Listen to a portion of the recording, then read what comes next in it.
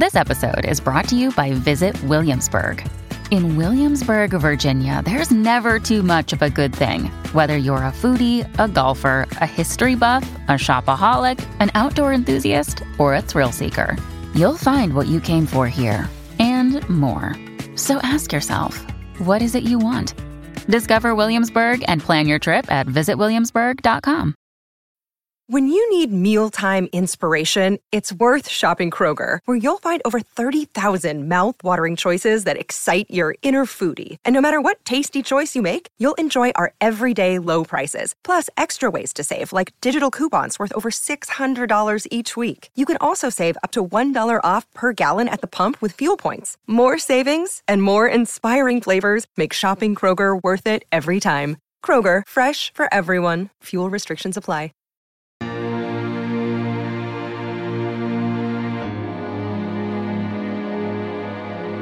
Welcome back to Mike and Maurice's Mind Escape.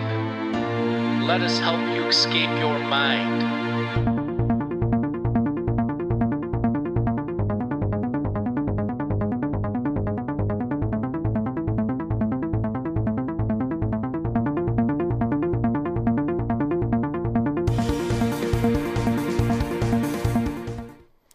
All right, folks, welcome back to Mike and Maurice's Mind Escape. We have episode number 236 tonight. We are going to discuss Mysteries and Metaphysics 5.1. This Mysteries and Metaphysics is going to be on reincarnation and death. 5.0 was on near-death experiences. If you're interested in that, I have the list of all the Mysteries and Metaphysics episodes down below. And, sorry for the 2-week drought here. I was in Florida with my family and had a nice little getaway. Haven't been on vacation for a few years, so it was nice to get away and get a little tan. And, before we get started here, if everybody wants to head over to Patreon at patreon.com/mindescapepodcast. For just $2 a month, you'll get exclusive guest episodes and segments. I am still working on getting all the old episodes that were on there from previous guests, the audio, just the pure audio versions back on there. I still have a few more batches to do here. I'll get those up for everybody since we switched over from SoundCloud. And also we are in Discord again. If you want to chat, come chat on Discord with us. If you are interested, head on over to our merch store. I have the link down below in our Linktree link. As you can see some of the designs in there. We are Living, Breathing Magic. That's one of my favorite ones. The Mind Escape Portal, I designed that one too from the Portara of Naxos. And then, of course, the beauty down there, the hashtag Let Maurice Speak outline. Yellow. You have to get one of those. So, and then one more thing, we are close to getting this in the App Store. I got to see what's going on with that. But head on over to indrasweb.org. It is live. This is a social media platform we created to connect open minds. You can go set up a profile if you want to speculate, hypothesize, theorize. Perfect place to do it on all the topics we discuss on the show.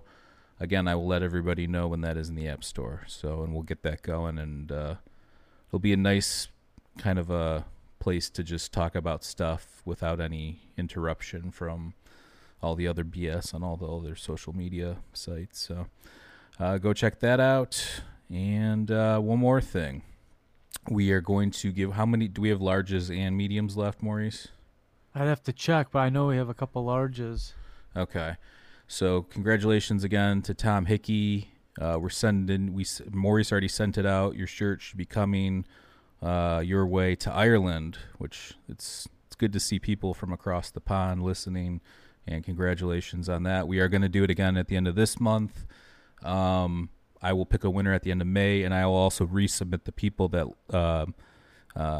left a review last month. So if you want to enter to win, all you have to do is go to Apple Podcast, Spotify, or Google Podcast, leave a 5-star review, take a screenshot of it, and then send the email to mindescapepodcast@gmail.com. That will enter you to win. And, what's going on, Maurice? How are you? I'm doing well. How are you, my man? I'm good. Just trying to get in the back swing of things here. I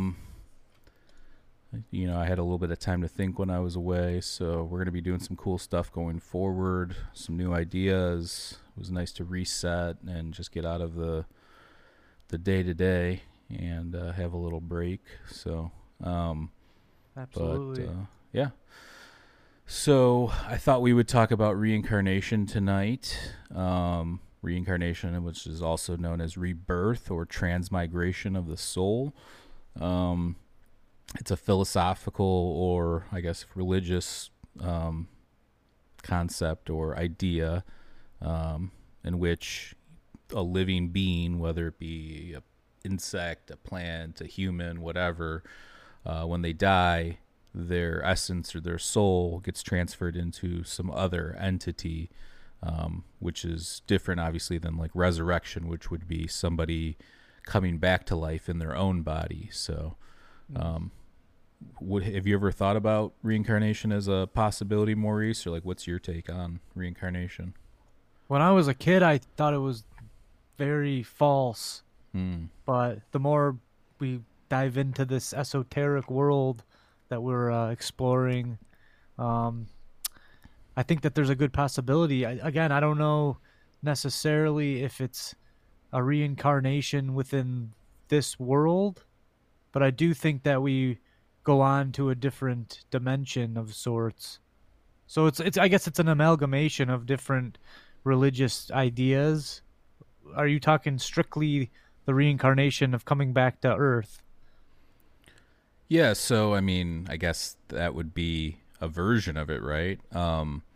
My idea of it has to do with, or the way I think about it is this, is that like all other things, I think it's a possibility. If, let's just say, we find out consciousness is not subject to just brain activity or your neurological system or whatever.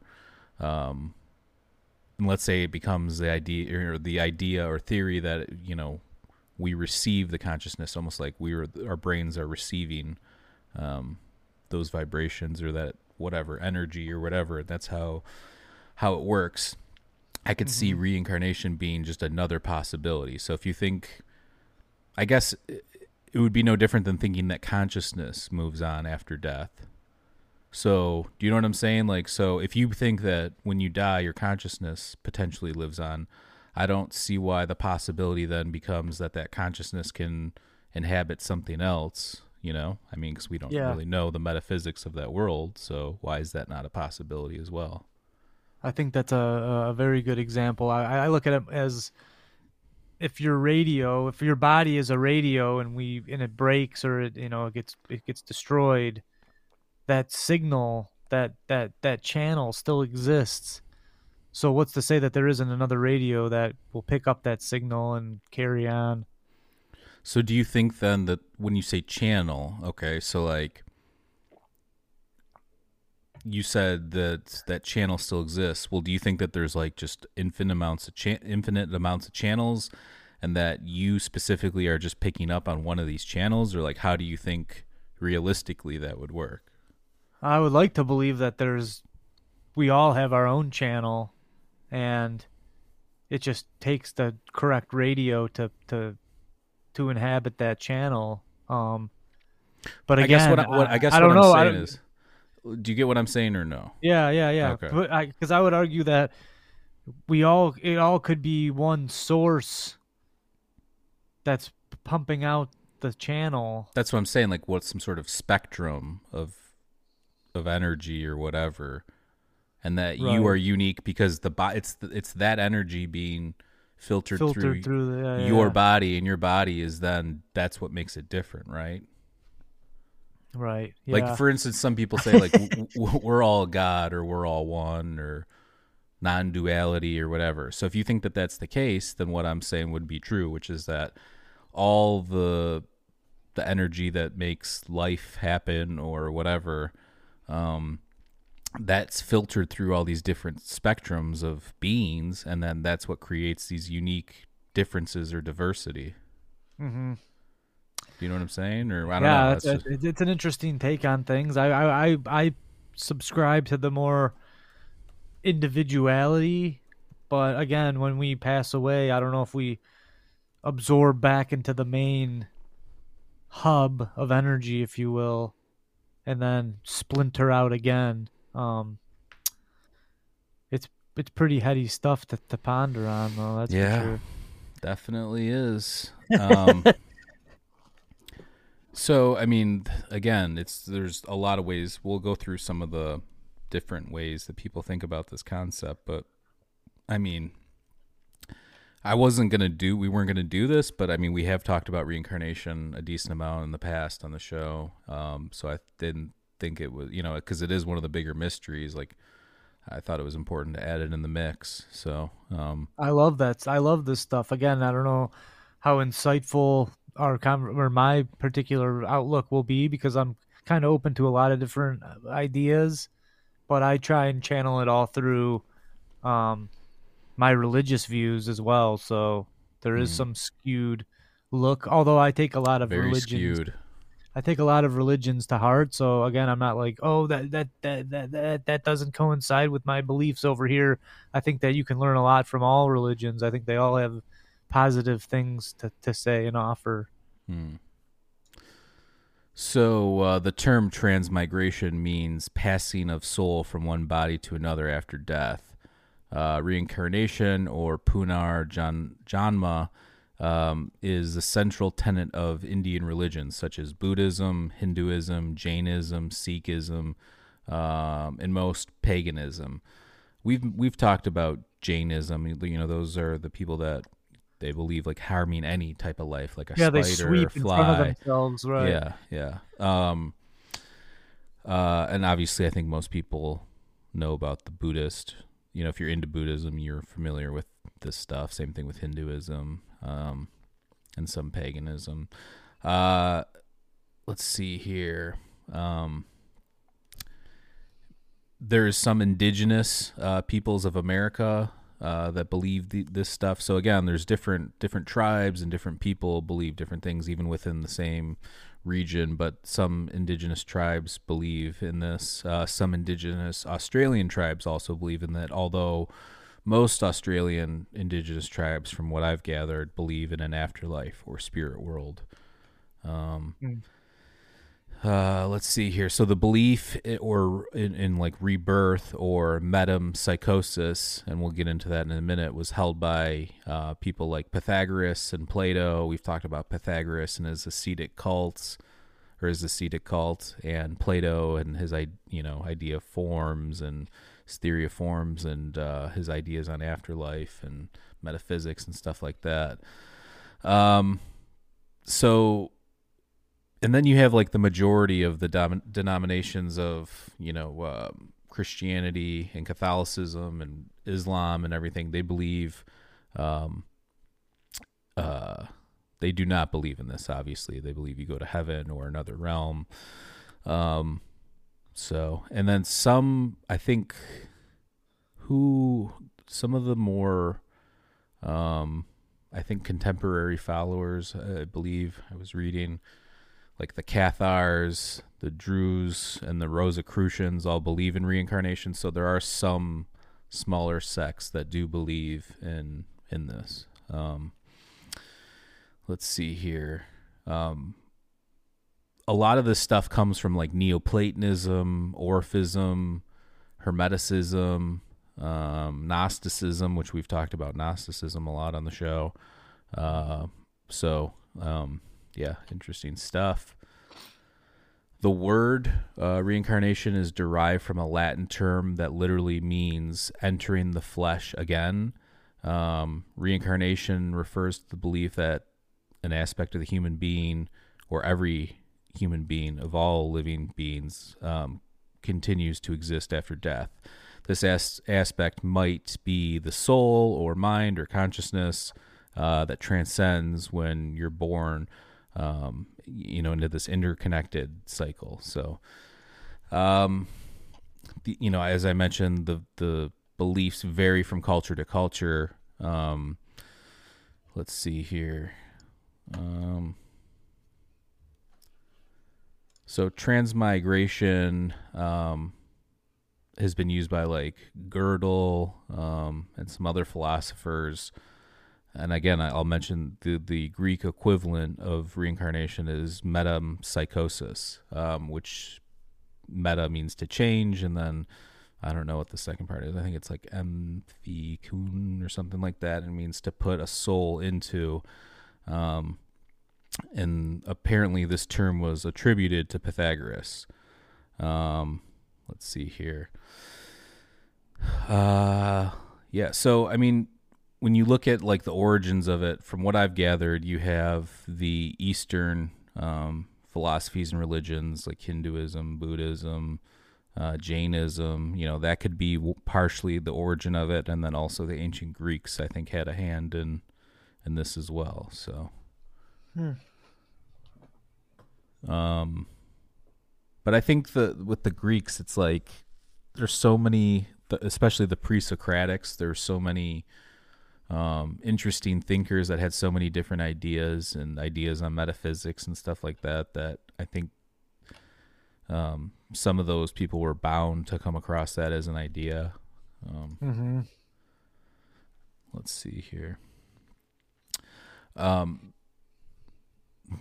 So I looked up again the origins, and there's not really one specific person or philosopher or theologian or whatever that you can, or religious leader that you can point to and be like, this was the beginning of it. But again, the pre-Socratics, I guess the Druids, the Celtic Druids also taught reincarnation somewhat. So, so the definition of metempsychosis in philosophy refers to the transmigration of the soul, especially in reincarnation after death. The term is derived,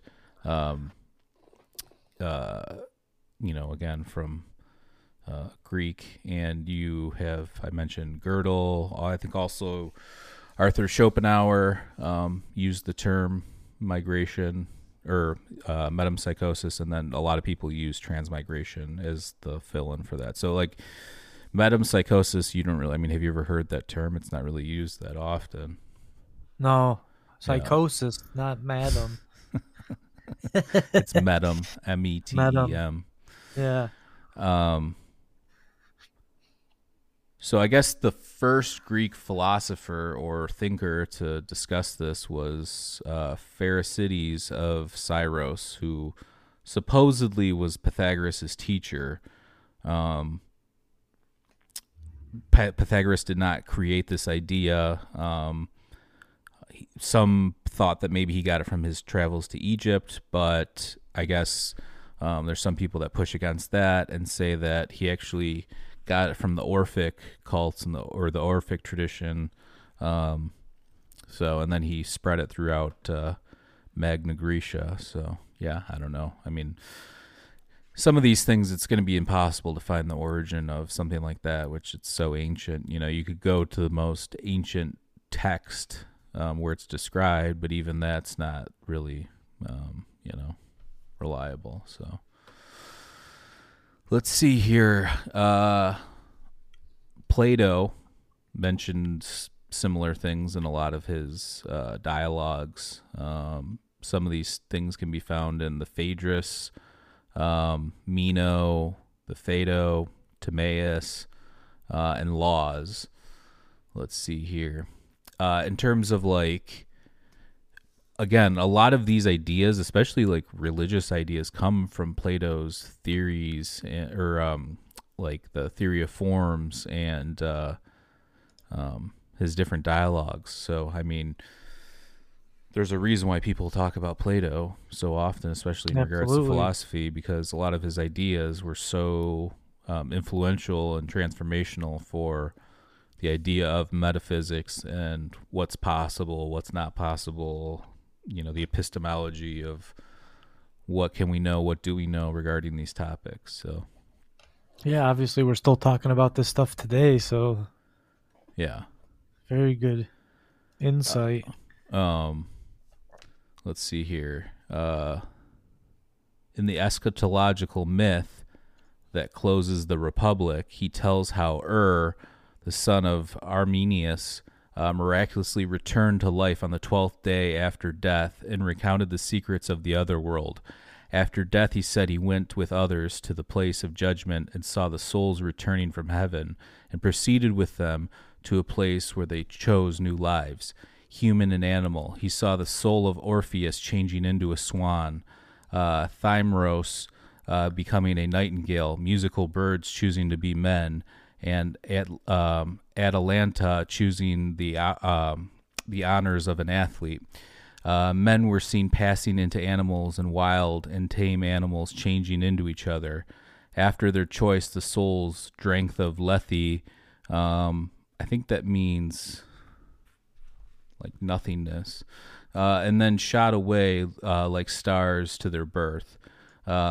There are myths and theories to the same effect in other dialogues, which I mentioned, which would be the Phaedrus, Meno, Phaedo, Timaeus, and Laws.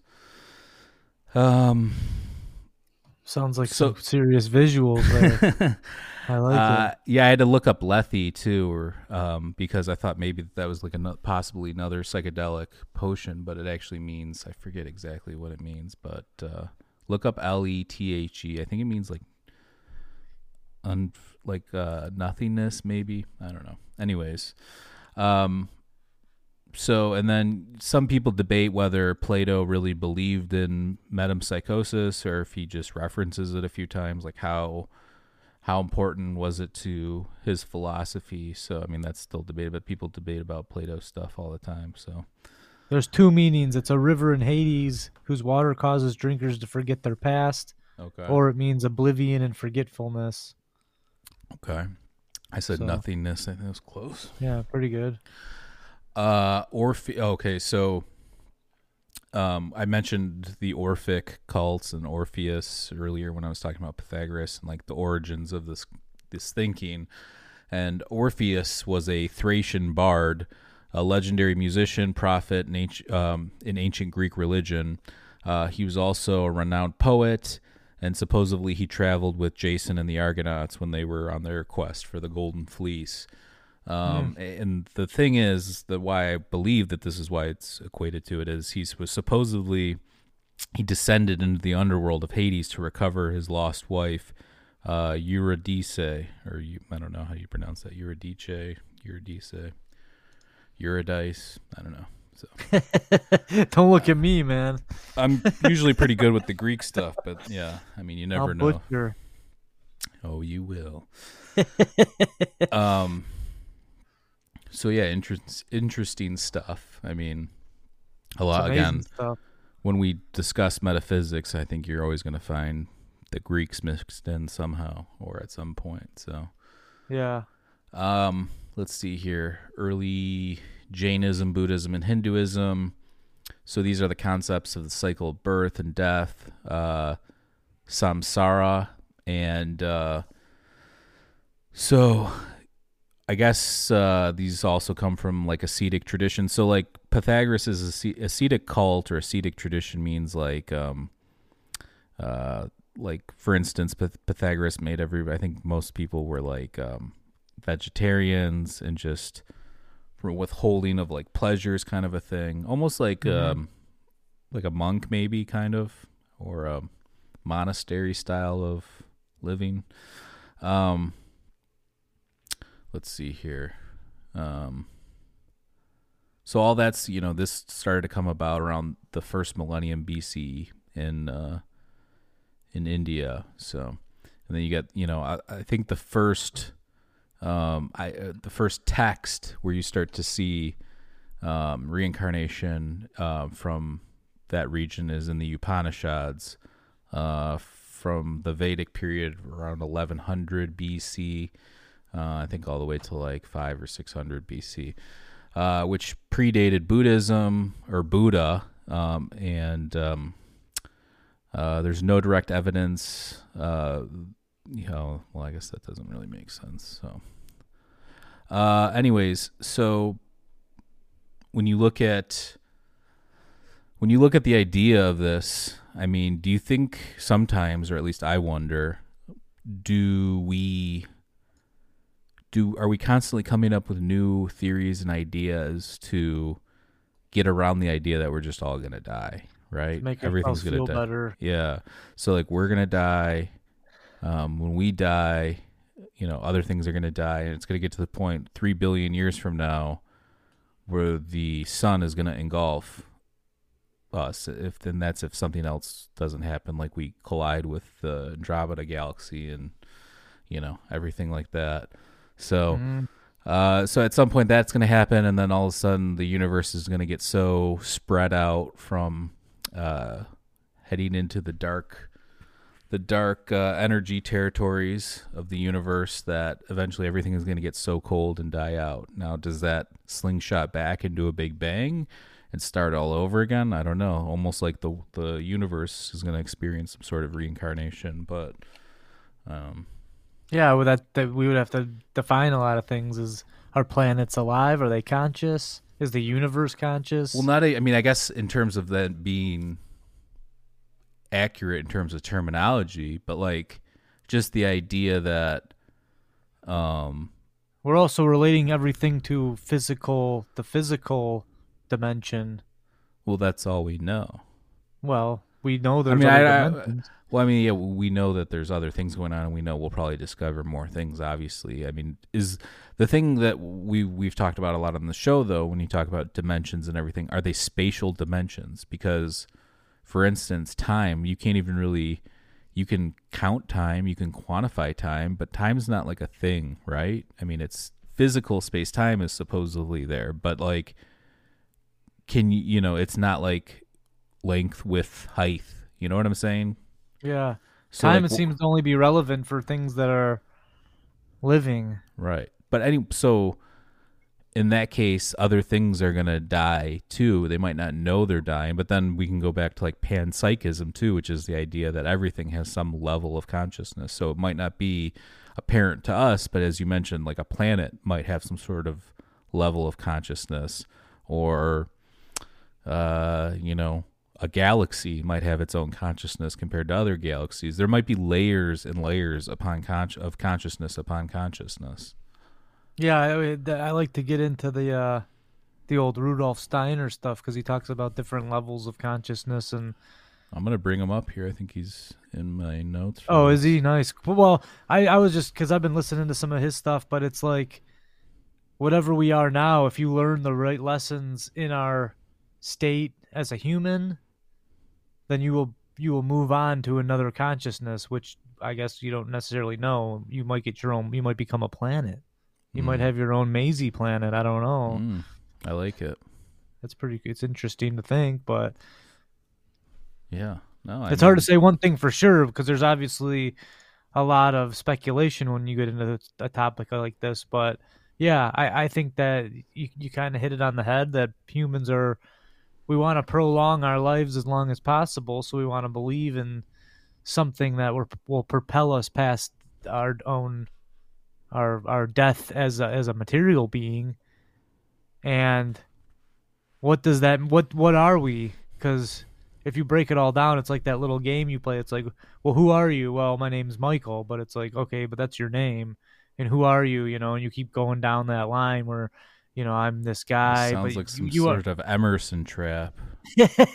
No, I mean it's not a trap. It's just it's hard to define who you are if you base everything in the material. It's like you aren't your body, and then it gets down to the real esoteric where you really aren't you aren't your thoughts because they kind of just come to you. So where is the line of what is material and what is actually you?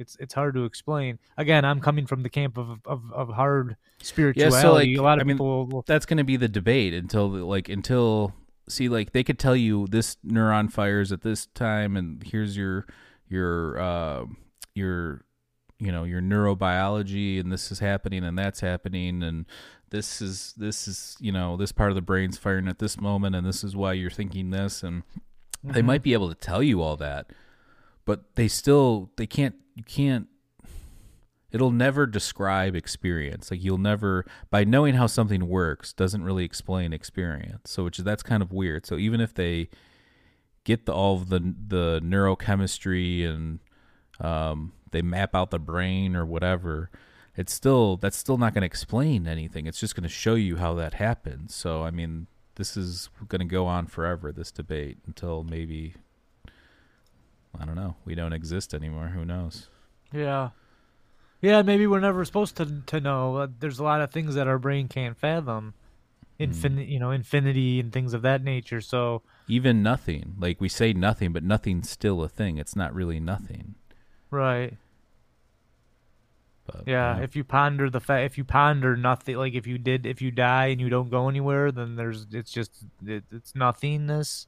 That's hard to comprehend too. Well, it's like, I guess the closest thing you could figure out to being like dying is like when you go to sleep and don't dream.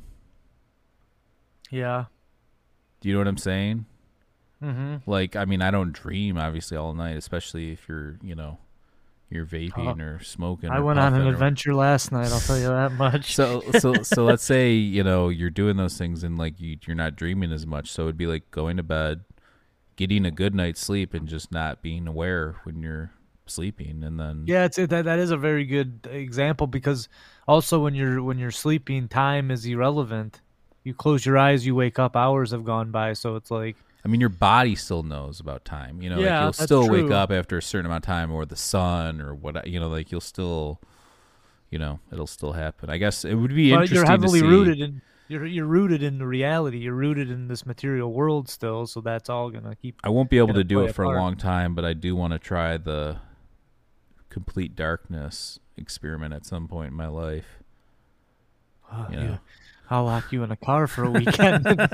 Yeah, remember? Hey, you're telling Maurice was talking. I forget who you were talking to, but you told me, he's like, yeah, this guy told me, he's like, man, you really want to trip out?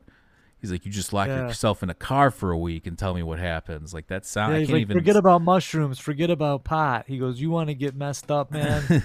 He goes, my parents went away for a weekend, and I locked myself in a truck, and all sorts of weird stuff started happening. Yeah, I mean, you would probably go crazy. I couldn't do that.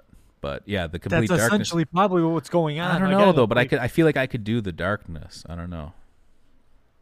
Well, people have been getting altering their consciousness through all kinds of means. It doesn't necessarily need you don't necessarily need to ingest a chemical. There's other ways of can creating that. So meditate, you can even working out gets, or depriving yourself, because essentially when you take like a mescaline or something, you're fasting, depriving yourself of protein, so that's what's affecting your mind. Fasting, that's physical, but what's going on in the actual mind, that's up for debate. You know what I mean? Yeah, but I mean, I forget how long, but I was reading something. Was that like 2 weeks? They say you can even possibly activate dimethyltryptamine in your brain in complete darkness. I mean, I don't know if that's true or not, but I've seen people talk about it. Leonardo da Vinci, baby. Yeah, Leonardo da Vinci disappearing in a cave for a couple weeks, coming out an ascended painting master. It's a little suspicious. Mm-hmm. He saw those realms. I don't know, man. All right, so back to the timeline here. The early Buddhist texts discuss rebirth as part of the doctrine of samsara. This asserts that the nature of existence is suffering-laden cycle of life, death, rebirth without beginning or end. And that is, the Buddha famously said, I think all forms of attachment are suffering. I mean, yeah, that's a Vedantic belief as well. Yeah. Let's see here. Buddhist texts also assert that an enlightened person knows his previous births, a knowledge achieved through high levels of meditative concentration. Tibetan Buddhism discusses death, again, the bardo, which is the intermediate state between life and death. The rebirth in texts such as the Tibetan Book of the Dead. So if you're interested in like the esoteric traditions on like all this stuff, or you're just interested in these topics in general, definitely check out the Tibetan Book of the Dead and the Egyptian Book of the Dead. I think both of those are good places to start when you're researching these topics.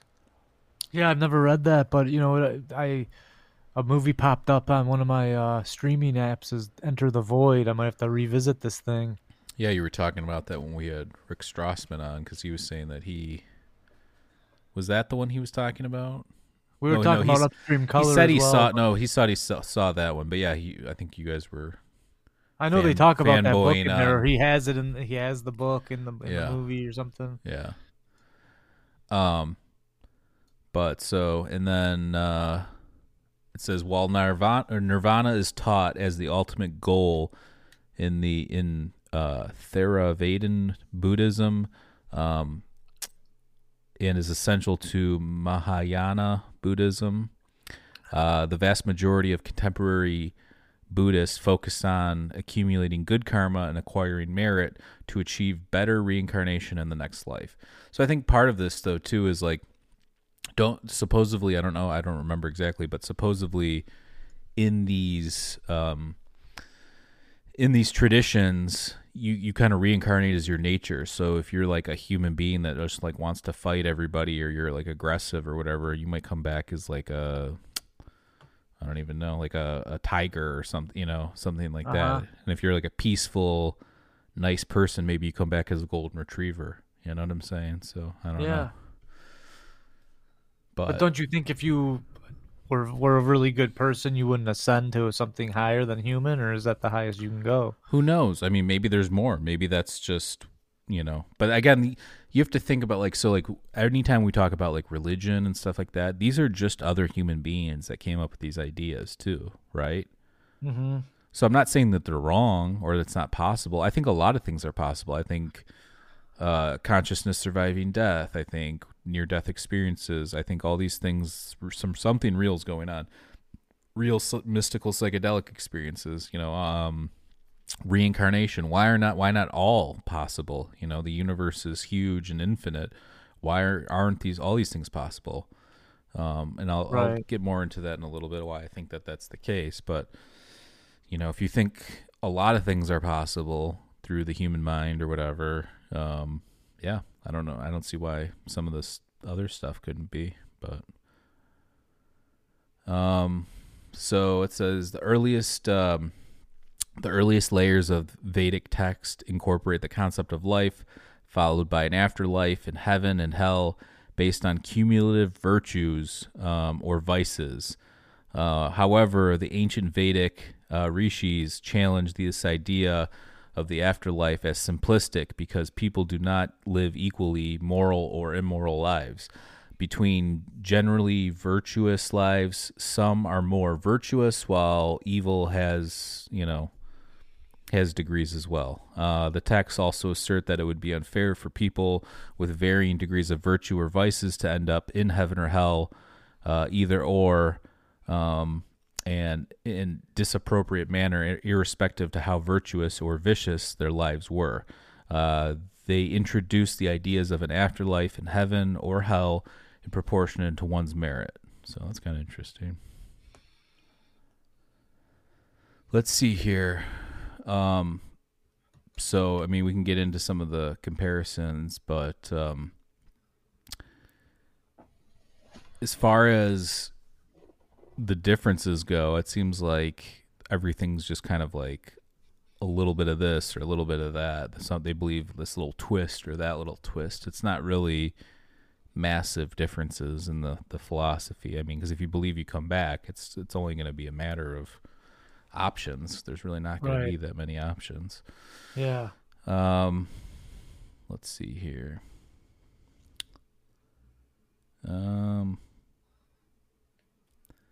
So a 2nd century Roman sarcophagus shows the mythology and symbolism of the Orphic and Dionysiac mystery schools. Orpheus plays his lyre on the left. Okay, so this just goes into a little thing about ancient Rome. I'm not going to get into that. We'll pass that by. I mentioned Pherecydes of Syros, who was just the first Greek to kind of start mentioning this topic that we know of, and then Pythagoras picked up on that. Let's see here. Again, this comes from the Thracian religion. So like the Thracians were kind of considered like kind of semi-barbaric compared to, like let's say some of the Athenians or something like that. So that's why it's interesting that this is where that came from in that context. So, because I mean, then you have like Plato talking about this stuff. So, the Orphic religion, which taught reincarnation about the 6th century BC, organized itself into the mystery schools at Eleusis and elsewhere. It produced a copious amount of literature. Orpheus, its legendary founder, is said to have taught that the immortal soul aspires to freedom while the body holds it prisoner. The wheel of birth revolves. The soul alternates between freedom and captivity around the wide circle of necessity. Orpheus proclaimed the need of the grace of the gods, Dionysus in particular, and the self-purification until the soul is completed in the spiral ascent of destiny to live forever. I definitely I subscribe to that. We're eternal, or hold on a second. We're immortal. We're immortal spiritual beings having temporary human experiences. Yeah, I mean, I know a lot of people believe that. So,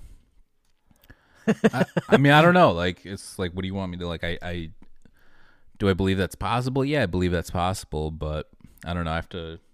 I'm gonna have to. Once we're done with the mysteries and metaphysics, I'll have digested, I think, a lot of things and kind of come out with a new perspective on what my actual take or philosophy is going forward. So,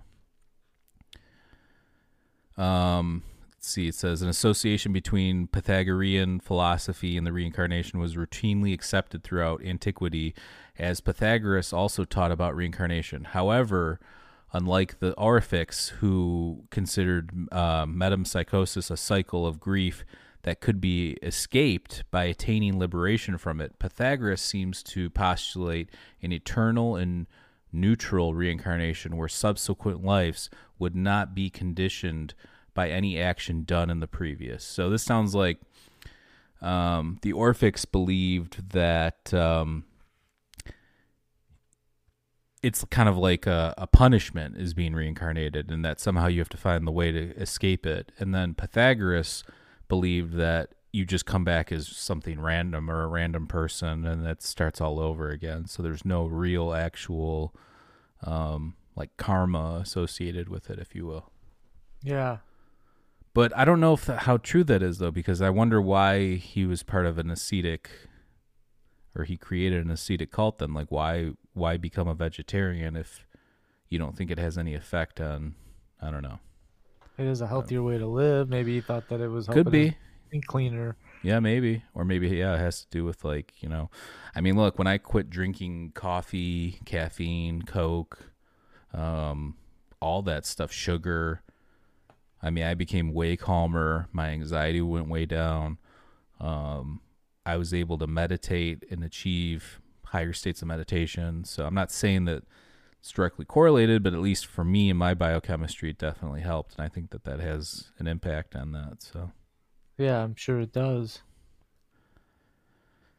Okay, let's see here. In Celtic paganism in the 1st century BC, Alexander Cornelius Polyhistor wrote, and what a name, the Pythagorean doctrine prevails among Gauls, teaching that the souls of men are immortal and that the fixed number of years they will enter into another body. Let's see here. Julius Caesar recorded that the Druids of Gaul, Britain, and Ireland had metempsychosis as one of their core doctrines. So again, you have the Druids in there as well. We should do one on the Druids. I don't think we've really talked about the Druids that much, but we both have Celtic heritage, so I think that'd be interesting to dive into. Yeah, that'd be sweet. I haven't read it in a while, but I have that book, The Quest for the Galloping Hogan, I gotta read too. Oh yeah, forgot about that gem. Let's see here.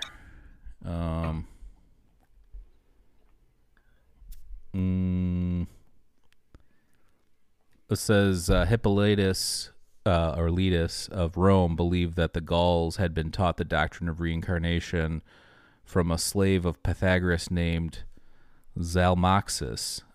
Conversely, Clement of Alexandria believed that Pythagoras himself had learned it from the Celts and not the opposite. So, I mean, there you go.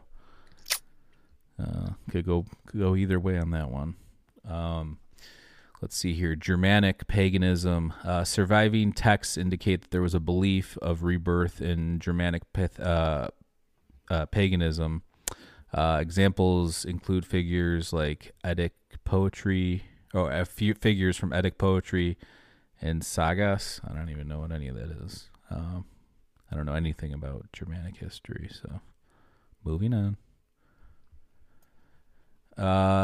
Judaism. So the belief of reincarnation developed among Jewish mystics in the medieval world, among whom different explanations were given of the afterlife, although with a universal belief in an immortal soul. You have the Kabbalah, which teaches belief in transmigration of souls. And so, I mean, there you go. Let's see here. It says you also have a esoteric belief within the modern Orthodox Judaism and Zohar, first published in the 13th century. Let's see. Christianity. So, in Roman Greco thought, the concept of metempsychosis disappeared with the rise of early Christianity. Obviously, most Christians believe you go to heaven when you die if you're a good person. Yeah. Reincarnation being incompatible with the Christian core doctrine of salvation. Let's see here. And then we get to Gnosticism, which we've talked a lot about on our show. We had Martin from The Alchemical Mind on to discuss, kind of the history of Gnosticism and all the stuff a while back. That was a good episode, so check that out if you haven't already. Let's see here. Several Christian Gnostic sects professed reincarnation. So the Sethians and the followers of Valentinus believed in it. The followers of Bardesian, I don't know how you pronounce that, and of Mesopotamia, and a sect of 2nd century deemed heretical of the Catholic Church, drew upon Chaldean astrology. So, let's see here.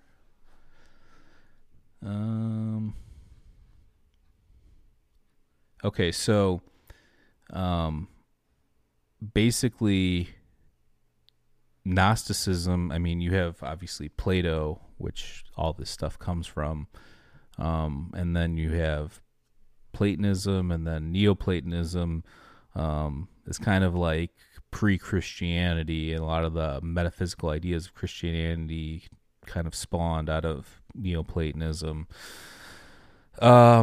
But so you have, obviously we've talked about Plato a million times on this podcast, so I'm not going to go too much into his theories. You can go back and listen to some of our older episodes if you're not familiar, but just the idea, theory of forms, which there's this other realm, this more perfect realm where everything gets its essence from, and it's almost like a flawed copy, like we're living in a flawed world, a flawed universe created by an inferior demiurge or a god who thinks it's God that's not really the God, that there's actually one true God.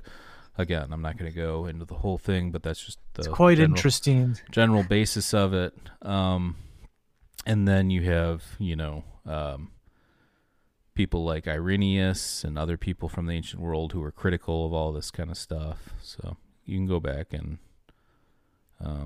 look at all that stuff. But so then you have Taoism, and documents from the early Han Dynasty, which claimed that Lao Tzu appeared on Earth as different persons in different times, beginning in the legendary era of 3 sovereigns and 5 emperors. Let's see here. Chuangsa states that birth is not a beginning, death is not an end. There is an existence without limitation. There is continuity without a starting point. Existence without limitation in space. Continuity without a starting point is time. There is birth. There is death. There is issuing forth. There is entering in. Interesting. Yeah, it's a circle. Carcosa. Whoa. The end is. I gotta watch this again. Yeah, True Detective season 1 is amazing. It's the best if nobody's seen it, miniseries ever made. You should go watch it because it's unbelievable. Let's see here. It says around in the Middle Ages, around the 11th and 12th century in Europe, there was a reincarnationist movement, or there were several of them, and they were persecuted as heresies. Let's see here. These included the Cathars, the Patarines, and the Albigson. I don't even know how to pronounce some of this stuff. Anyways, moving on. Let's see here. I'm going to go past that. So then you get to, let's just move past some of the medieval stuff because it's just not that interesting to anybody. So the 19th and 20th centuries, you have like psychologist and philosopher William James talking about this stuff. By the 19th century, you have Schopenhauer, Nietzsche. You have people like David Thoreau, Walt Whitman, Ralph Waldo Emerson, Francis Bowen. And those guys were into it? Yeah, they were all talking about it. I mean, I don't know if... Uh-oh. What happened here?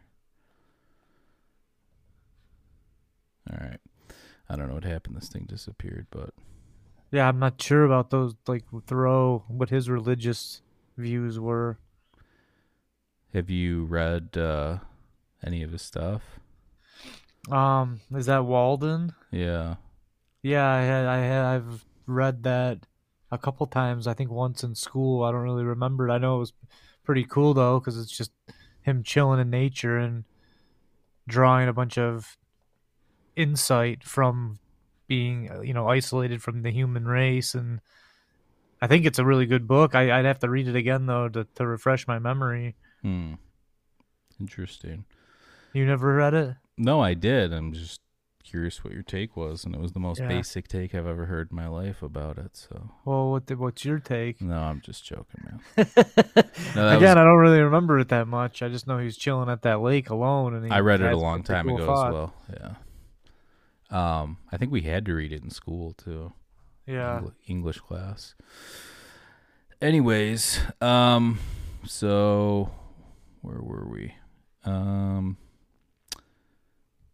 Then you have the people from the Theosophical Societies talking about it, and then you get later on, you even get to Jung talked about it and all that stuff. I'm actually rereading right now Carl Jung's A Modern Man's Search for a Soul. So I'll let you know how that goes. Sounds sweet. Oh, it's sweet, bro. It's so sweet. So again, we talked about Buddhism. Obviously, Buddhism is probably, when people think about reincarnation, they either probably think about Hinduism or Buddhism, because those are usually the two religions or philosophical ideas that are associated with it. Mm-hmm. Let's see here. It says in the 12th century, there were some Japanese paintings that show the 6 Buddhist realms of reincarnation. Again, the Tibetan Book of the Dead is a really good, interesting read regarding this stuff. We talked about the Christians, which didn't really have much to offer in this regard. Let's see here. The Druze. Hinduism, we talked a little bit about that.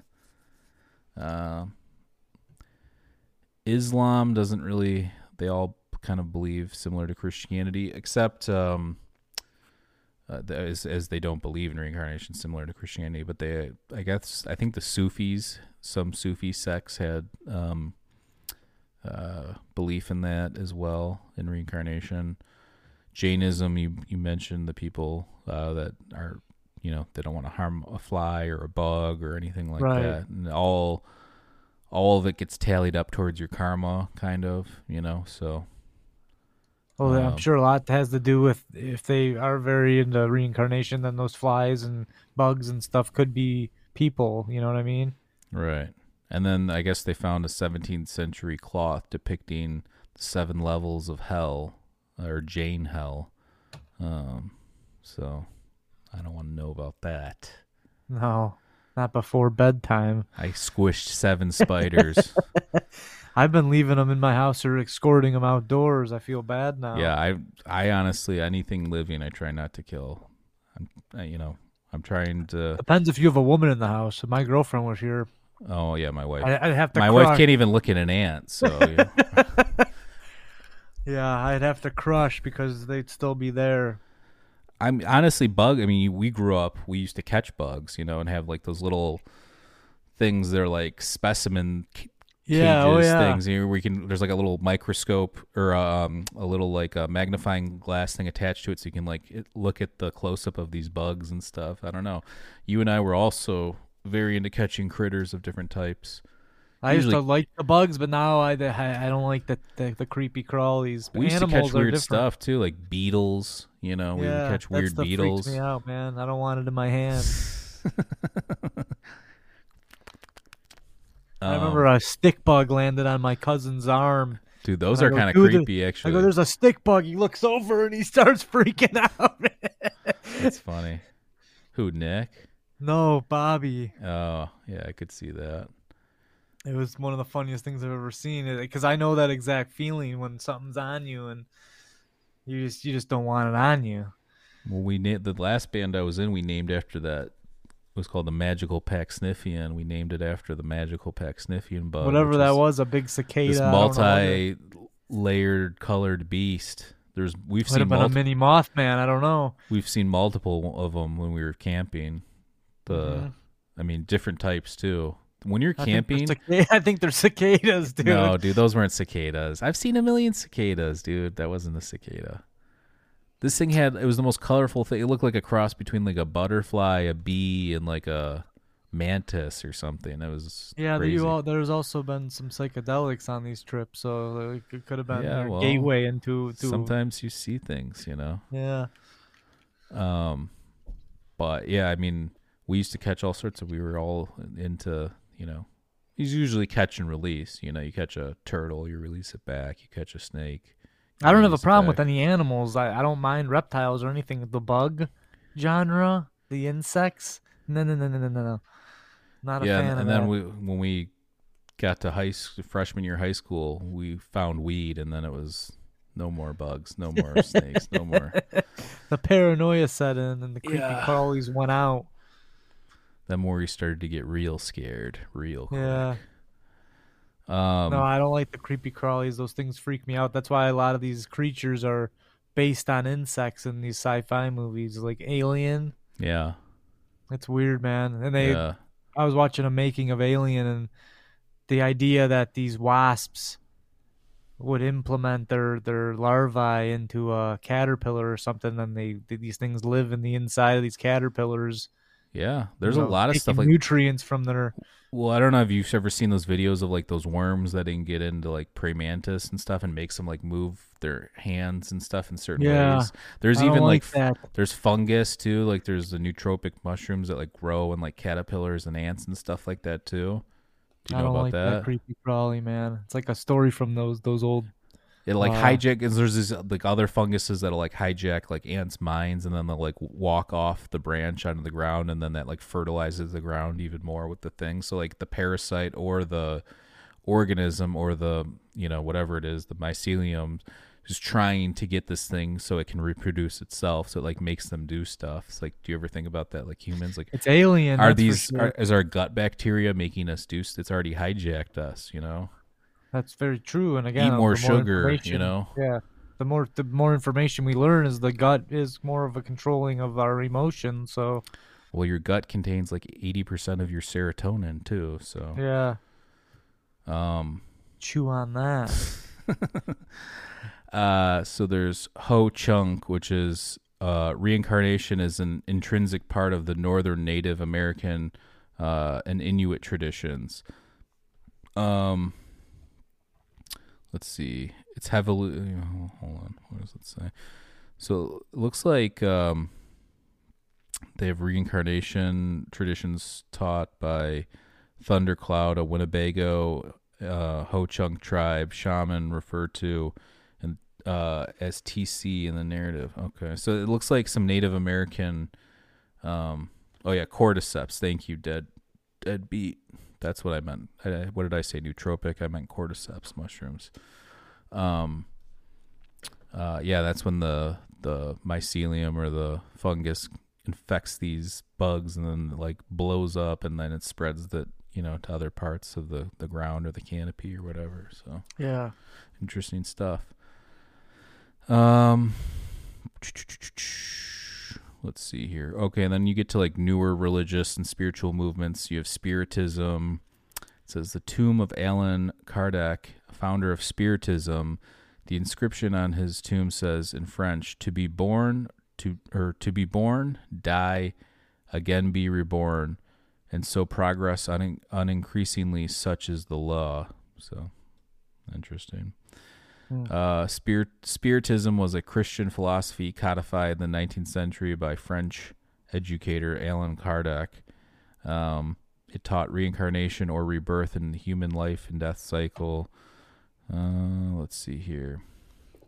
Then you get like the Theosophical Society. This is getting into where you were asking about like Rudolf Steiner, which it draws a lot from the Vedic and Indian traditions. I'm sure you've heard Steiner talk. It sounds very Eastern spiritual style in terms of all that stuff.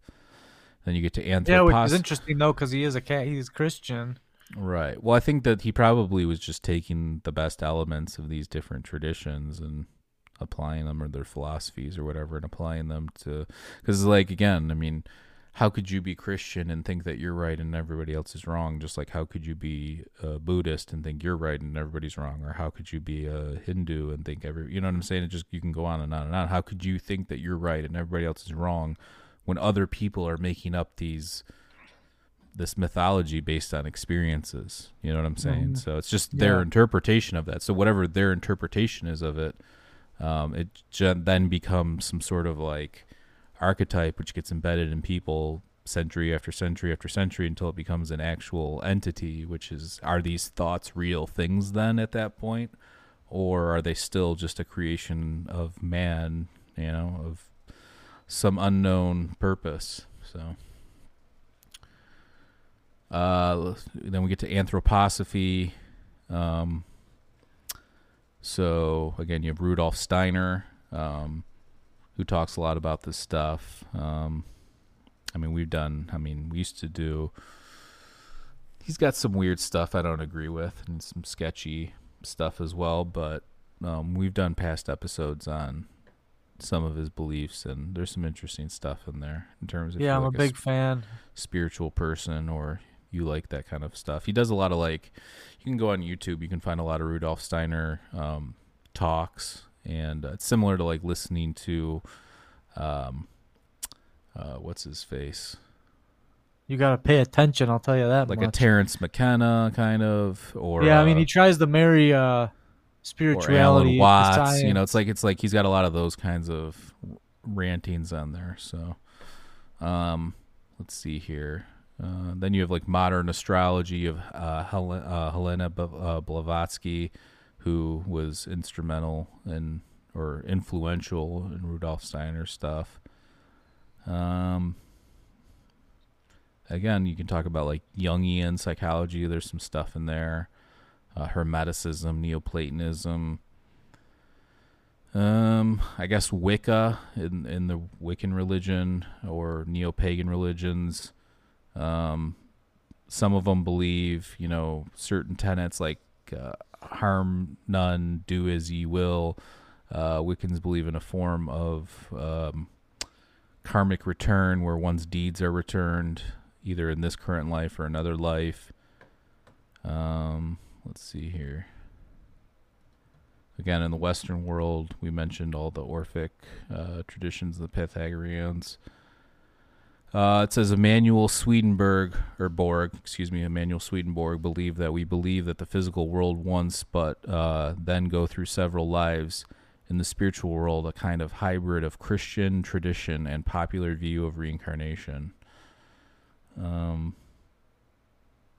So all these things kind of have some overlapping themes: theosophy, anthroposophy, the Kabbalah, Gnostic thinking or Gnostic text, esoteric Christianity. Let's see here.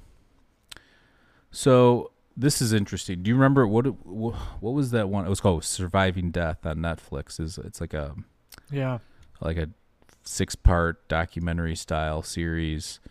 So the first one is on near-death experiences, which I recommend. It's actually pretty good. Yeah, it was the only good one. No, there's another one. The reincarnation one's. I thought the reincarnation one was good too. I forget what. Oh yeah, it was good. Like episode 4 or 5, and then, there's one like physical mediums, and then there's one where this person seemed. I hate when I see like somebody who's had somebody recently deceased go to like a psychic, and then they're telling them, "Oh, I see orange," and then the person's like, "I liked we liked orange juice together." Like, okay, like there's just too much reading into that stuff, and it always happens to be the deceased person's, like it just seems like it's kind of like preying upon them. I'm not saying that nobody has any abilities, but it just seems like a lot of the stuff I've seen is just very, very sketchy in my opinion. Yeah, I tend to agree with you, but I have heard some interesting stories from friends. I'm not saying it's not possible. That's not what I'm saying. Right. I'm saying what I've seen on TV, these stupid shows that are on TV too, like the popular ones,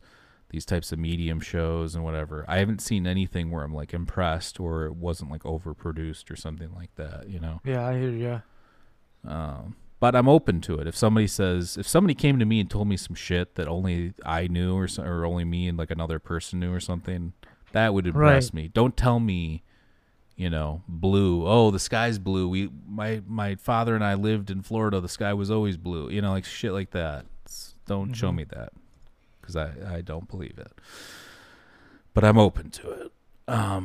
So over a period of 40 years, it says psychiatrist. Okay, so this was what I was going to say. This guy that I'm about to mention was in this Surviving Death documentary, the reincarnation episode. It says over a 40-year period, psychiatrist Ian Stevenson from the University of Virginia conducted more than 2,500 case studies of young children who claimed to remember past lives. He published 12 books, including 20 cases suggestive of reincarnation in biology, a contribution to the etiology in birthmarks and birth defects, and where reincarnation and biology intersect. I haven't read any of those, but I assume they're pretty interesting. He seemed like a normal person, and he worked at the University of Virginia. So, yeah. Let's see here. It says, in his cases, he documented the child's statements and testimonies from family members and others, often along with correlates to a deceased person who in some ways seemed to match the child's memory. Stevenson also investigated cases which the birthmarks and birth defects seemed to match wounds and scars on the deceased. Sometimes included in his documentation were medical records like autopsy photographs. Expecting controversy and skepticism, Stevenson also searched for confirming evidence of alternative explanations for these reports. Let's see here. But most of them had no normal explanation at all. So, if you recall, in that series, there was the one case, which is like a famous case. I've seen it on like 10 different shows, where this kid, when he was like 2 or 3 years old, started talking about like getting shot down in Japan in World War II, and then started mentioning exact like plane numbers and people's names that's like a famous one. I forget the kid's name, but as he got older, he started to lose those nightmares of being shot down and those memories and all the names and people and everything. But that's the most famous one. That one's in there. Another one that I thought was interesting was the guy that remembered this lady's dead dad, and there's things that he knew about this lady's dead dad, like he had like a side family and like stuff she didn't even know about till she was like older, like just stuff that only this person who it was would know. Like there's interesting stuff, so like that stuff's pretty compelling. I mean, again, I don't see why that couldn't be the case.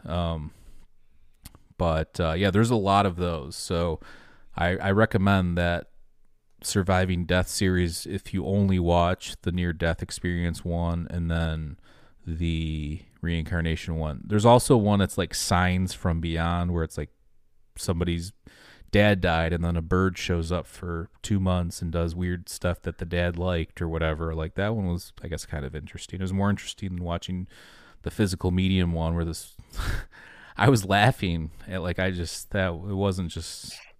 wasn't legit to me, but whatever. It says other academics have taken similar pursuits. It says Jim B. Tucker, Antonia Mills, Satwant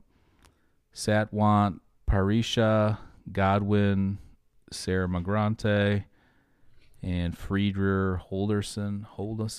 I don't know. Let's see here.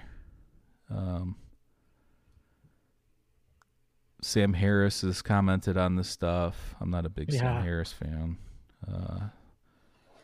Keep your comments to yourself, bro. Yeah, I know Maurice doesn't like him either. I don't like hate him. I don't know. Nothing against him. Yeah. He seems to be very sure of the things that he says, which... Yeah, I mean, you kind of have to be when you're subscribing to that ideal. That we're going to make a shirt, because how many times, if somebody can go look it up, has my good friend Let Maurice Speak over here said prescribed, described. Subscribe, bro. Subscribe, prescribed. We're going to make a shirt. Subscribe, prescribed. New shirt coming. Take me as a pill. All right. Let's see here. Skepticism. So it says the 14th Dalai Lama had stated that his belief that it would be difficult for science to disprove reincarnation. And you have skeptic Carl Sagan asked the Dalai Lama what he would do if the fundamental tenet of his religion were definitely disproved by science.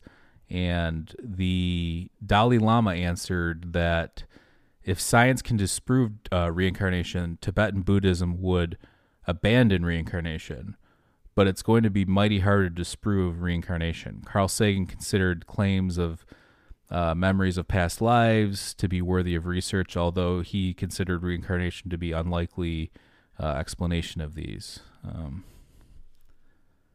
Let's see here. Yeah, and then you just have like a bunch of other kind of people dip their toes in the water in terms of studying this stuff. Let's see if there's any. So like the most famous case to me, the one that really got my attention, went through doing this podcast and researching over the past like 5 years, has been Dorothy Eady or Om Seti. If you don't know who Dorothy Eady or Om Seti is, you should go check it out, because it's it's the most convincing case of reincarnation that I've come across, and it's somebody that hadn't lost that as they got older. In fact, the older they got, the more they contributed to prove this was the case. So let's get into it here.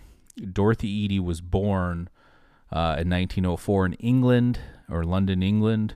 She died at the age of 77 in Egypt. Let's see here.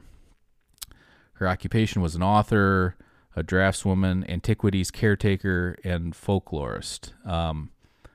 She was a practicer of Kemeticism, which is like kind of the Egyptian religion of practicing old religions, if that makes sense. You're practicing the old Egyptian religions, is what Kemeticism is. Dorothy Louise Eddy, also known as Seti, was a British antiques caretaker. She was the keeper of the Abydos Temple of Seti I, and the draftswoman for the Department of Egyptian Antiquities. She is known for her brief that basically this is what it comes out as, that in a previous life she had been a priestess in ancient Egypt, as well as her considerable historic research in Abydos. Her life and her work have been subject to many articles, television series, and biographies. So, again, she was born in 1904. She was the only child of Reuben and to Reuben Ernst Eddy, a master tailor who was born in Woolwich, and Carolyn Mary. She was raised in a coastal town. At the age of 3, she fell down a flight of stairs and briefly appeared to be dead. She began exhibiting strange behavior and asking that she be brought home. She also developed foreign accent syndrome. So foreign accent syndrome, I don't know if anybody's ever heard this. Some people that get in a car accident or fall downstairs or whatever, they'll all of a sudden wake up out of a coma and they can speak a completely different language and they don't know how they can do it, or they can play the piano fluently or whatever. This caused some conflict in her early life. Her Sunday school teacher requested that her parents keep her away from class because she had compared Christianity to heathens, she compared Christianity with ancient heathen religion, which would be her Egyptian religion. She was expelled from Dulwich Girls' School. She refused to sing a hymn that called to God. Instead, she instead she said an Egyptian religion. Let's see here. Her regular visits to Catholic Mass, which she liked, it reminded her of the old religion. And actually, that's funny because, I mean, a lot of Catholicism is kind of like an amalgamation of like ancient Egyptian and Sumerian rituals and traditions. So that sounds legit to me. Let's see here. Okay, so this is where things get weird. So she was taken by her parents to the British Museum, and observing a photograph of the New Kingdom Temple in the exhibit room, the young Edie called out, "There is my home, but where are the trees? Where are the gardens?" The temple was that of Seti I, the father of Ramses the Great. She ran about the halls of the Egyptian room amongst the people, kissing the statue's feet. After this trip, she took every opportunity to visit the British Museum's rooms.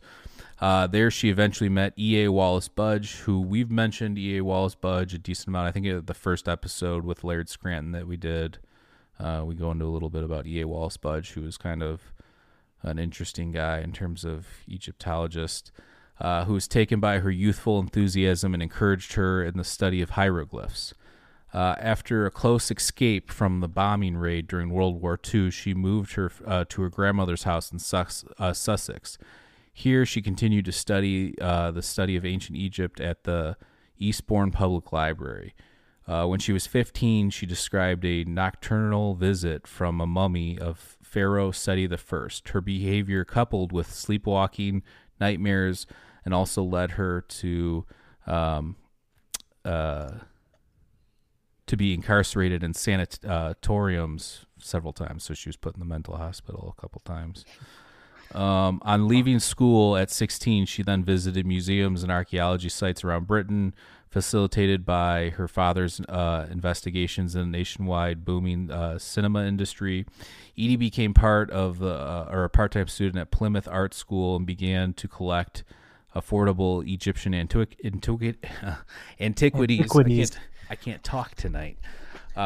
During her period at Portsmouth, she became part of the theater group that on occasion performed played a story of Isis and Osiris.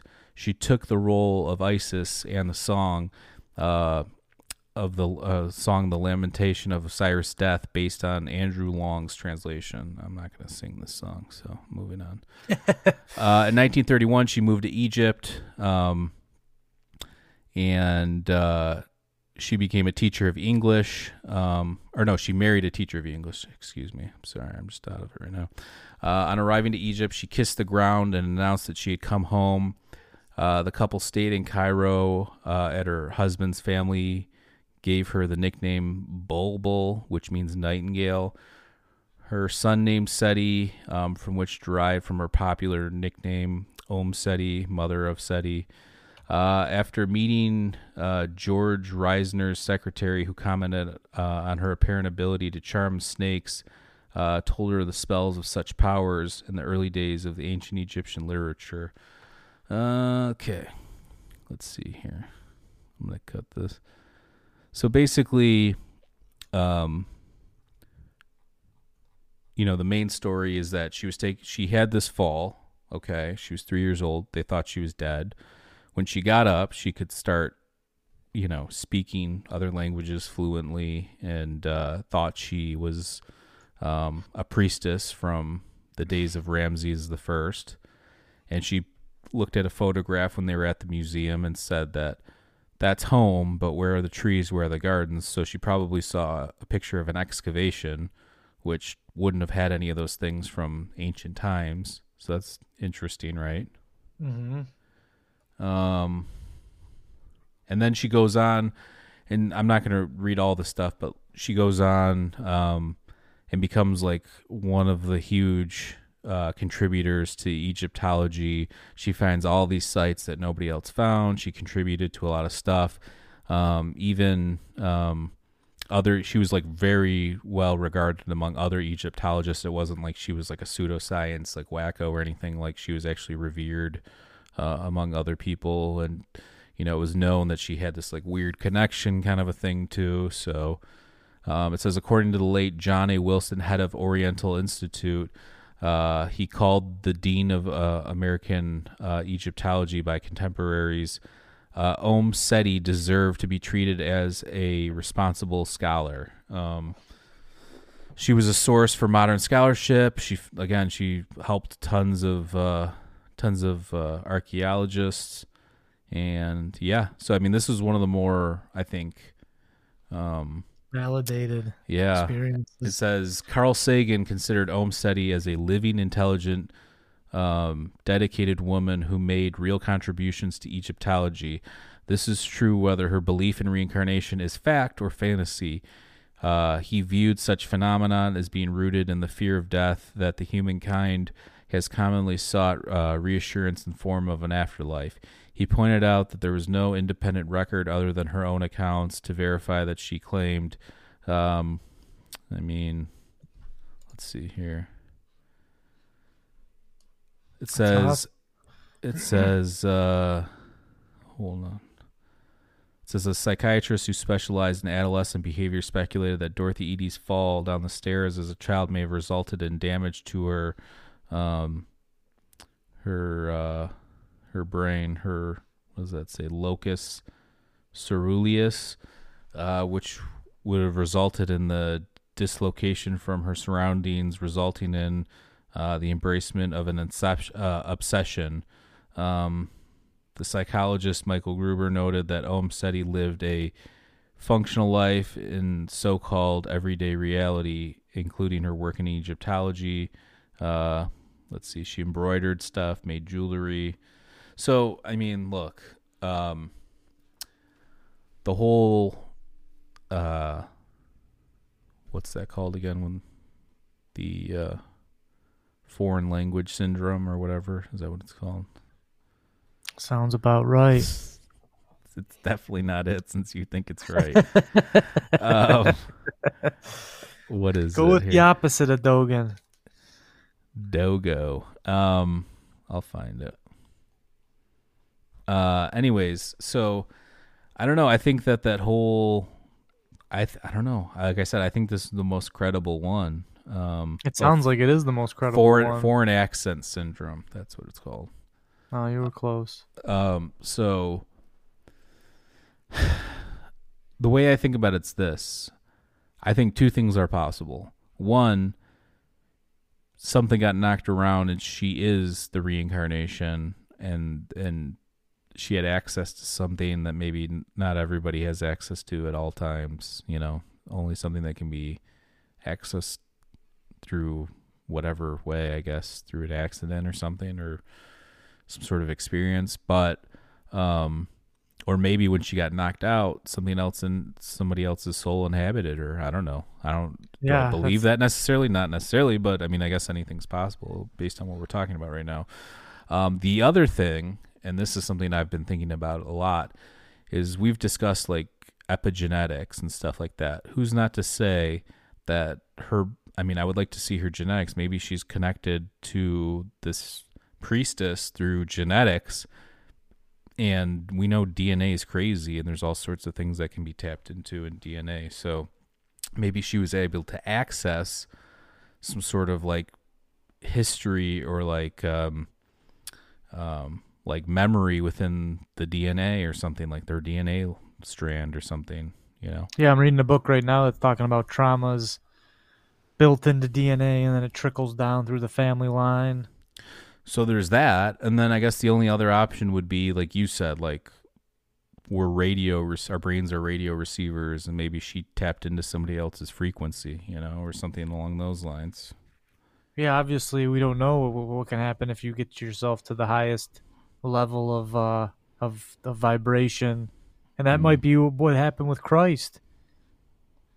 He could have been such an evolved person that the people say that you're achieving what's it called? Enlightenment. Well, but I mean, the Christ thing is different because supposedly he was resurrected, which means that would have been his body. Like he would have came back in his own body, as opposed to the reincarnation, which you're coming back in somebody else's body or something else or whatever. So I don't know. I mean, but isn't being born again in a different? If you look at heaven and boil it down to more scientific terms, you're essentially being your soul is going to a different dimension. So you kind of being reborn. I guess you could say that maybe in that regards, then something that would be interesting, like a thought experiment. I'm not saying I believe this, but it's a thought experiment that maybe Christ would have been the first person to be reincarnated into his own body, hence resurrection.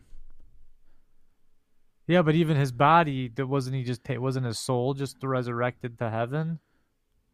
I mean, people saw him supposedly like afterwards. Like they didn't see.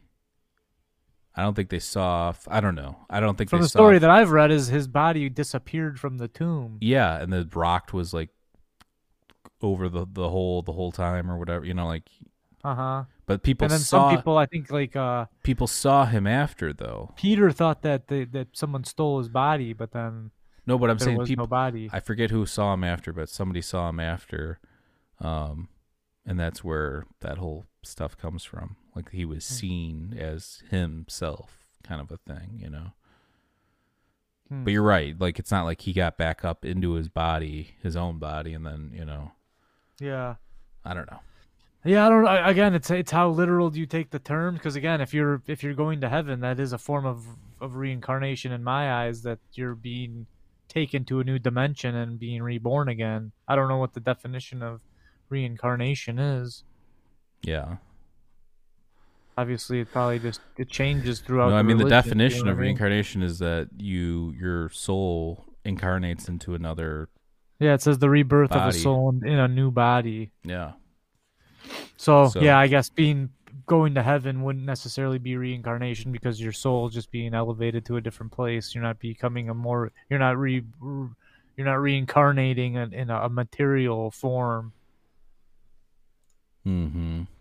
Yeah, I don't know. The whole thing's just very bizarre to think about. I don't know. I mean, when I meditate too, like where do these people say when they're like, I have this past life? Like, I want to know what that feels like. Is that like a deja vu thing, or is it like they legit think that they were a different person before. I don't know, my man. It is cool, though. Oh, is it cool, Maurice? Well, I'm just glad that there's more people on board with there is something else. And is it because I want to believe that things continue? There's definitely a little bit of that in us. But also, why do we believe it so with so much conviction? Is it because it's built into us, because it's real? That's the other way you can look at it. You know, and the other thing is, like, you know, I think about, like, a lot of people, like, I don't know. I think when you take this path of, like, learning more things or becoming, like, enlightened, I know that's kind of like a stupid term, but it's not a stupid term at all. Why is it stupid? No, but I'm just saying, like, it's just cliche. But, like, if you are taking this path of, like, knowledge and you're trying to learn more and whatever, I don't think it's a waste of time. So, like, let's say nothing happens when you die. This is all just an accident.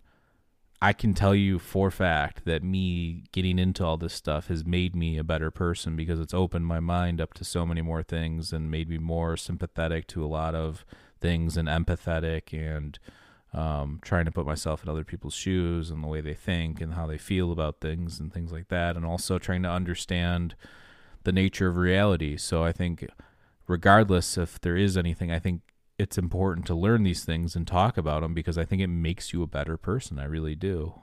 Yeah, for sure. So, I mean, I don't think it's a waste of time. I know some people, I've seen people talk about that. And the path of knowledge is a hard, lonely path sometimes. But like I said, I think there is something to be gained from it. So, But anything else you want to add here? No, that was a very good lesson with all the different people and different types, and we could go on for, you could take each one of those individually and really unpack. But no, I that was a very good episode. I enjoyed that. Well, good. That's the goal of the podcast. I always like the esoteric stuff. Yeah, a little bit more. And in today's world, anything that isn't concrete science, I guess, is esoteric. So, 100, 200 years ago, this stuff would be a little bit more interesting, that it would be that all religion and stuff is more mainstream back then. But I guess that's just the nature of what's going on. Yeah, I mean, there's different, all this stuff's like cycles. Like, yeah, stuff like this will be popular and then it won't be popular. It's like, for me, I always like, how do I think of something? How do I think of the next reincarnation? Like, how do I come up with like a thought experiment or like a concept or an idea like that? Mm-hmm. Not even to get other people to believe it, just to like, for my own thinking. And do you know what I'm saying? Like, do you ever... Absolutely. And I know you feel the same way about music. Like, how can I write? Because anything you do is going to have touches of so many other musicians and influences and whatever. But how can you do something like truly original? And I think people still respond to that kind of stuff. Yeah, I think that the only attribute that all humans possess is they're able to sniff out the crap or the fakeness. And we were kind of talking about this earlier. It's like, if someone does something just for views or for money or for not the true purpose of creating art, which is to express a feeling, then other humans will sniff that out and call BS on the whole charade. I think that we're all very, very keen on all that. You know what I'm saying? Like, we can tell. That's why I think we respect actors so much, is because we like to be able to see someone take on a role that is completely separate from who they are and really dive into that. We react to that. We love watching good acting. It's definitely an elevation of art. At least for me, I love acting and things like that. But when someone does something that's true to their heart, write a song, it doesn't have to be the most complicated. If it's coming from their heart, then I think we all can adapt to that. Yeah, absolutely. And react to that, I meant, not adapt.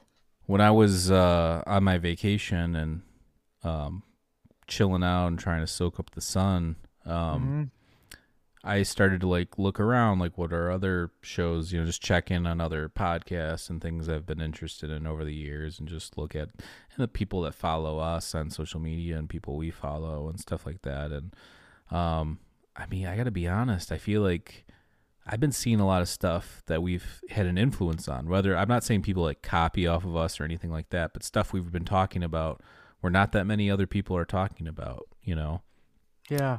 Like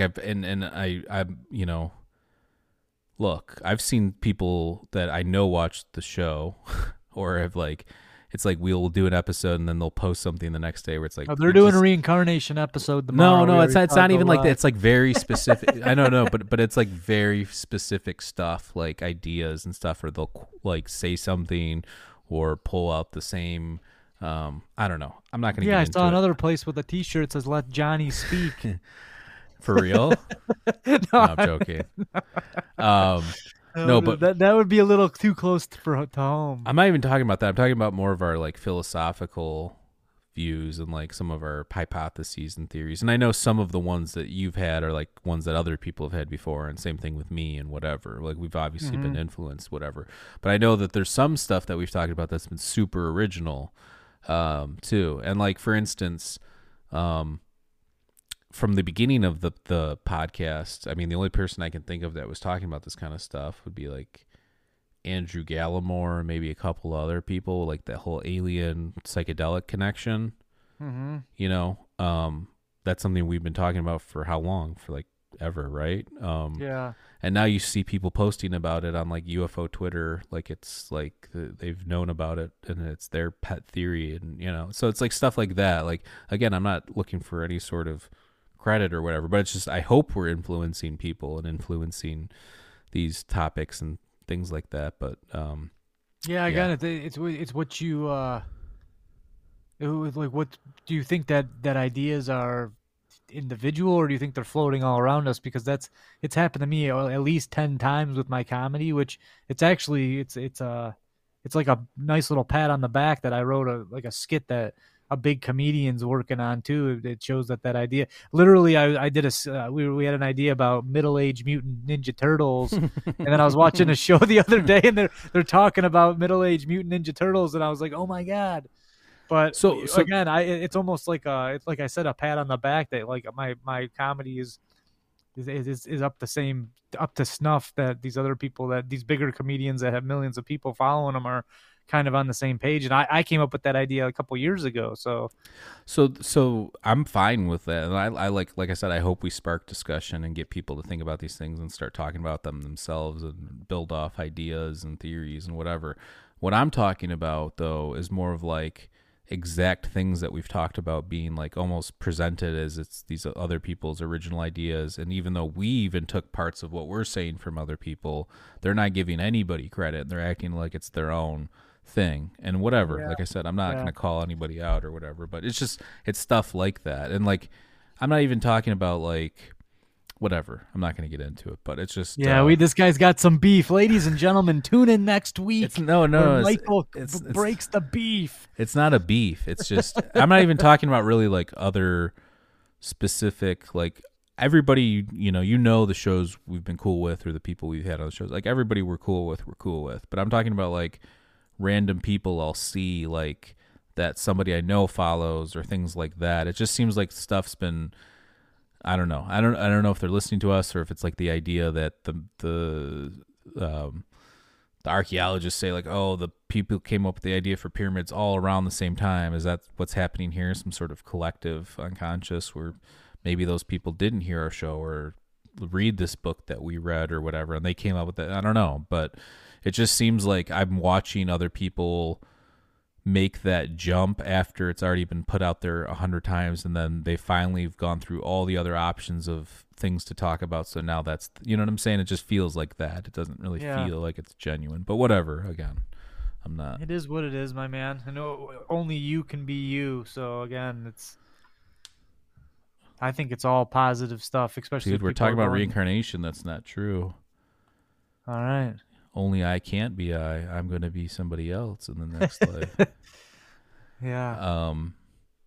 But yeah, I mean, like I said, I'm all about giving credit. Like we talk about, we always give Plato or Jung or this author or that author. We have the authors on our show all the time. We always give everybody credit. I would just like to see more people or like part-time researchers or weekend warrior types give, like if you're going to quote somebody, put the person's name at the bottom or whatever. Absolutely. like You should always have your Young or references in Keel mind. or whatever. So Yeah, I'm down with that. yeah. So, but yeah, that's pretty much it. I'm booking a bunch of guests coming up here. I don't see any foreseeable long breaks. Again, we just kind of saw a window, my wife and I, and we took our little guy on his first vacation and went on both coasts of Florida. Had a great time. Yeah, you got to live your life. Yeah, absolutely. We had a great time, and we're still working on the documentary. We've added a few more people. That's what's taking a little bit longer now. So we got to, just mix in some stuff there. But yeah, everything's moving along as planned, and we still plan on releasing the documentary later this year. We still plan on having a bunch of cool kick-ass guests coming up, and yeah, looking forward to this summer for sure. We're gonna get some work done. We're gonna get back in the swing of things. I know we've been doing fewer shows, but we'll get back into doing back to the 1 or 2 a week at least. So good stuff. all right. Well, before we get out of here, everybody head on over to our Patreon at patreon.com/MindEscapePodcast. For just $2 a month, you'll get exclusive guest episodes and segments. We are also on Discord. Again, I am working on getting all of our audio episodes that were taken down because we switched from SoundCloud back onto Patreon. It's just audio files, so look for that. And if you're interested, head on over to our merch store and check out our cool designs. We have more designs than what's on here too. I'll be adding some coming up as well. Maybe a Xerxes floods and fires one. Yeah, baby. And maybe what was the Prescribe. Maurice prescribe? prescribes. What was it? Prescribes and what was it? Subscribes. Subscribes and prescribes. We'll have a yeah, we'll Maurice do that. prescribes a subscription. There you go. And then head on over to indrasweb.org. It is live. Sign up for a profile. We are working on getting the App Store, but hopefully that will be soon. I got to see what's going on with that. And one more time, at the end of the month, we are going to give away this Mind Escape t-shirt. We already gave away one last month. Congratulations again to Tom. And I'm going to re-enter the people that did not win the last couple months to this new one. And if you're interested in winning this Mind Escape t-shirt, we do only have larges and mediums left. But if you're interested in winning, all you have to do is go to Apple Podcast, Spotify, or Google Podcast. Leave us a 5-star review. Take a screenshot of it and send it to mindescapepodcast@gmail.com. That will enter you to win. And I will pick a winner at the end of May. We will probably send it out early June. So look for that. And that is it. We're going to maybe do a Let Maurice Speak 2 coming up here. Maurice has got some new music. I have a couple links down below the video here. So go check out Dogo, his band, Doegoe. And pretty good stuff, if I may say so myself. And I'm a pretty harsh critic. So Thank you, sir. go check that out. And we will do another Let Maurice Speak Part 2, and we will maybe even air Maurice's newest music video, which has been entered into multiple film festivals. So congratulations, Maurice. Not just entered, but actually accepted. Ooh, entered to win. Because anyone can enter. Okay. I don't know how that works, so. You just enter. You pay the fee. You entered. All right. Well, then he's on the docket to win. So Yep. Can people vote on any of those things, or what? No, not the ones that we're in. It's just up to the judges. So we'll see what develops. We got a big one coming up next Saturday where we actually go and get to watch the video in a movie theater, and that should be pretty interesting. So we're looking forward to that. All right. Well, yeah, check that out. And again, we will do an episode on that and get all of his stuff out there. And I just I've been pulling my guitar out as well lately, so maybe we will do some sort of Patreon jam stuff going forward. Baby. And Let's get crazy. Get some playing going back and forth. Maybe Maurice and I'll do a guitar off at some point. Yeah, baby. Hey. Blues Yeah, jam. that's all I can play. So. Oh yeah, follow Maurice on what's your handle? The Dogo one? Is it Dogo on Instagram? Dogo Band. Dogo Band Detroit. Yeah. on Instagram. He's doing crazy jams, folks. If you want to see Maurice shred the blues on a Telecaster, go check it out. Yeah, Dogo Detroit on Instagram. All right. Well, stay safe out there, everybody. We love everyone, and we'll catch you next time. Peace. Peace.